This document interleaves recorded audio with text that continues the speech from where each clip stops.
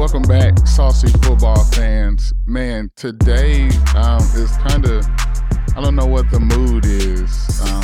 I want to talk about what happened over there in Italy with the whole racist chants at the Udinese game, or Udinese. I don't know how you say it. And they apparently don't care about how we feel about them either with the monkey chants and all this other stuff. So I really just want to talk about it here for a second.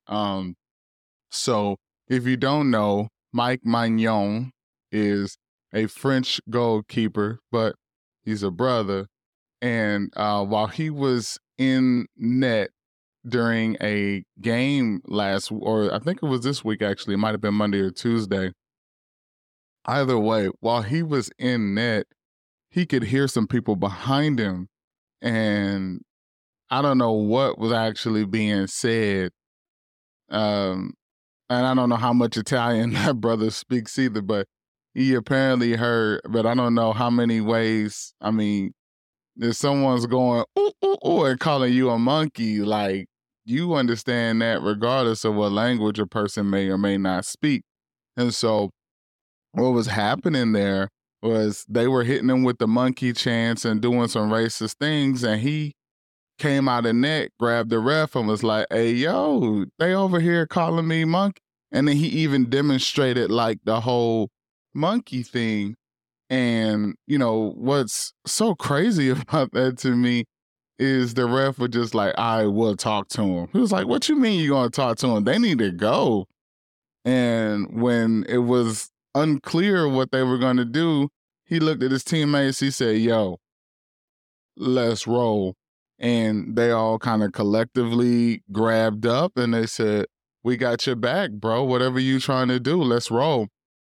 And so you got Mike walking off. You got the entire team walking off the pitch in solidarity with Mike.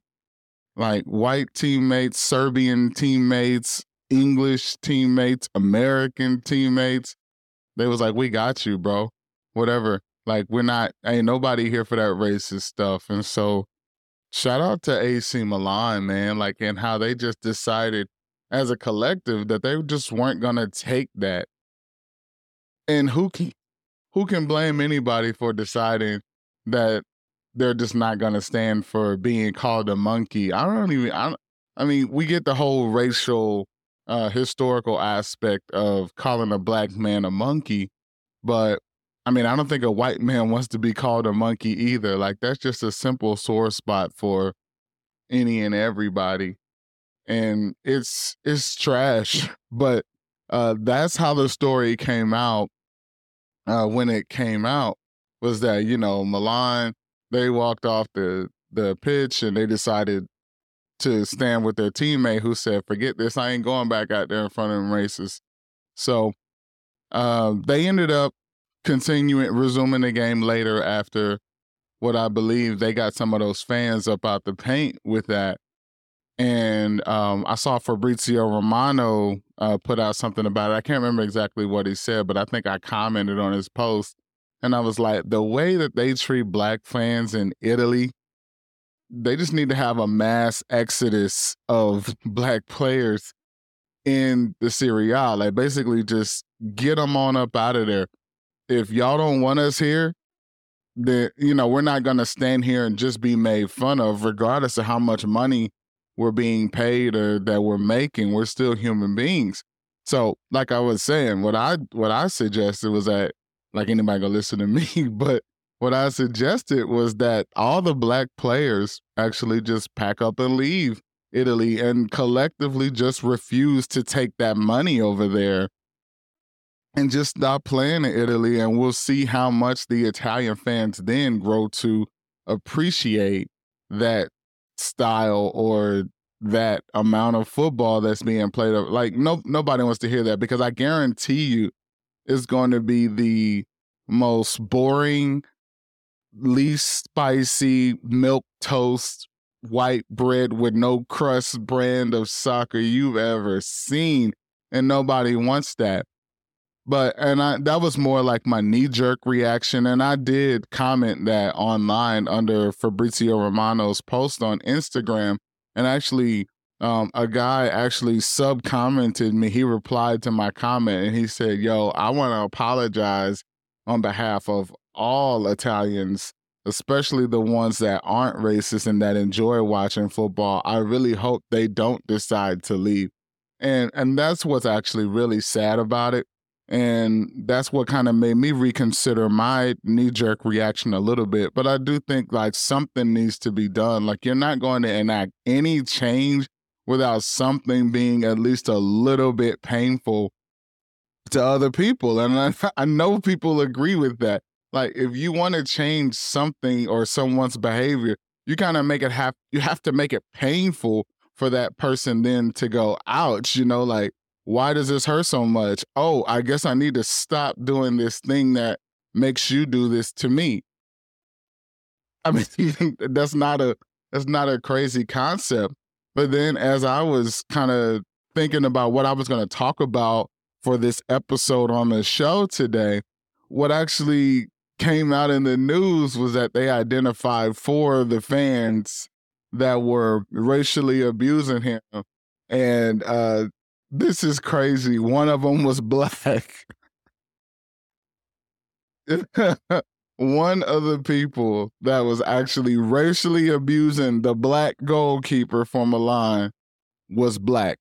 One of the people that was calling the man a monkey was black.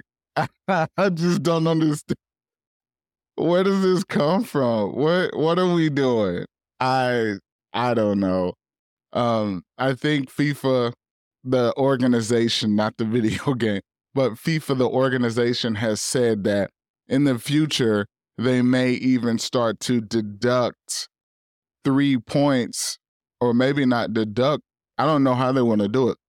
They're going to start deducting 3 points from the team that has the fans that are doing that at their games, or they are going to just forfeit 3 points and just give the 3 points to the team that they're playing against, just to kind of right that wrong a little bit. So I don't know. I think maybe that's how you do it. That's how you make it painful to folks.